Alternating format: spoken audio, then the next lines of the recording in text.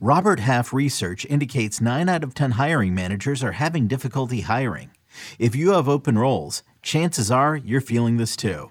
That's why you need Robert Half. Our specialized recruiting professionals engage with our proprietary AI to connect businesses of all sizes with highly skilled talent in finance and accounting, technology, marketing and creative, legal, and administrative and customer support. At Robert Half, we know talent. Visit roberthalf.com today. Another day is here, and you're ready for it. What to wear? Check. Breakfast, lunch, and dinner? Check. Planning for what's next and how to save for it? That's where Bank of America can help. For your financial to-dos, Bank of America has experts ready to help get you closer to your goals. Get started at one of our local financial centers or 24/7 in our mobile banking app. Find a location near you at bankofamerica.com/talktous. What would you like the power to do? Mobile banking requires downloading the app and is only available for select devices. Message and data rates may apply. Bank of America N.A., member FDIC. How do we plan to draft prospects in 2024? Find out next on Fantasy Baseball Today in 5. Welcome into FBT in 5 on Labor Day, Monday, September 4th. I am Frank Sample, joined by Scott White, and here's a question we received on our mailbag podcast. We'll start with the first one. I feel like there were a ton of fun prospect call-ups this year that haven't quite delivered, most of the midseason hitters. As you prepare for drafts next year, how can you project which ones will make a large leap going forward into year 2? Or will they just have to be wildcard gambles going into next year? How much do you lean on pedigree, winning out, or do you look at how they performed this year? I feel like Spencer Torkelson and Riley Green are good examples of this from this past season. And then he goes on to provide, I was about to say Clyde Edwards-Helaire. Wow, I got like football brain already. Christian Encarnacion Strand, because he just wrote CES, so I started thinking CEH. So Encarnacion Strand, Ellie De La Cruz, Jordan Walker, those were the names that he mentioned, Scott. Have you started to give any thought to this of which prospects might get pushed down next year based on, I guess, not living up to expectations this season? Well, they all will. They all will.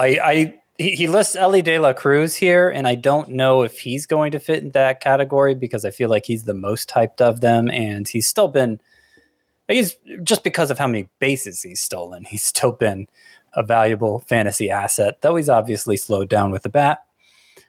I think Ellie De La Cruz will approach him similarly to the way we did O'Neal Cruz this year, which was like a 5th, 6th round pick, something like that. And that's assuming he doesn't go on to have a huge September, which is always possible. Higher. Possible for any of these players. I think he's going to go higher.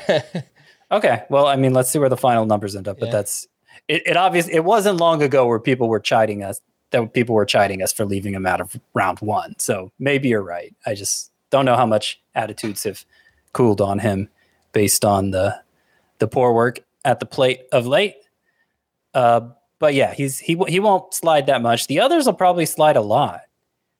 And you don't want to be invested in too many of them probably because they're not all going to take a step forward in year 2. I think that was a problem I had in some of the deeper rotisserie leagues, especially, is investing in too many upside types who then didn't take that next step forward. But like, there's no reason in a dynasty league to be off of Jordan Walker now or off of Christian Encarnacion Strand now. And I bring up dynasty league because it's not like the long-term prognosis has changed here. We don't know exactly when the breakout's going to come. I can't point out anything in Jordan Walker's profile that says, yes, it's absolutely going to happen on opening day 2024. But there's every reason it might. Or it might be more of a midseason breakout situation like we've seen with Torkelson this year. There's no predicting exactly when the breakthrough comes, and that is one of the great frustrations. You just try to look for signs that the upside is there and then try not to pay too much for it. Try not to forfeit too much in pursuit of upside that you end up putting yourself in, giving your team too low of a floor. Yeah, I would agree with that. I don't know if Jordan Walker and Encarnacion Strand will go as low as Torkelson did this year. I think Torkelson was outside the top 200, maybe even top 250. They'll probably be outside of the top 150 picks. I do agree with you. I don't think you should be drafting multiple of these players, but if you want to leave your draft with at least one of them, just like an upside prospect bounce back, or maybe even some of the top prospects for next year, depending on how crazy the steam gets on like a Jackson Holiday or a Jackson Churio. I think that's totally fine to do, but I do agree with you. Like in redraft leagues, I kind of did the same thing as you. Is like I had a lot of prospects this year, and I think we probably just need to cool it for redraft. Like maybe you take one of them, maybe two if they just go super late, but you probably don't want more than that.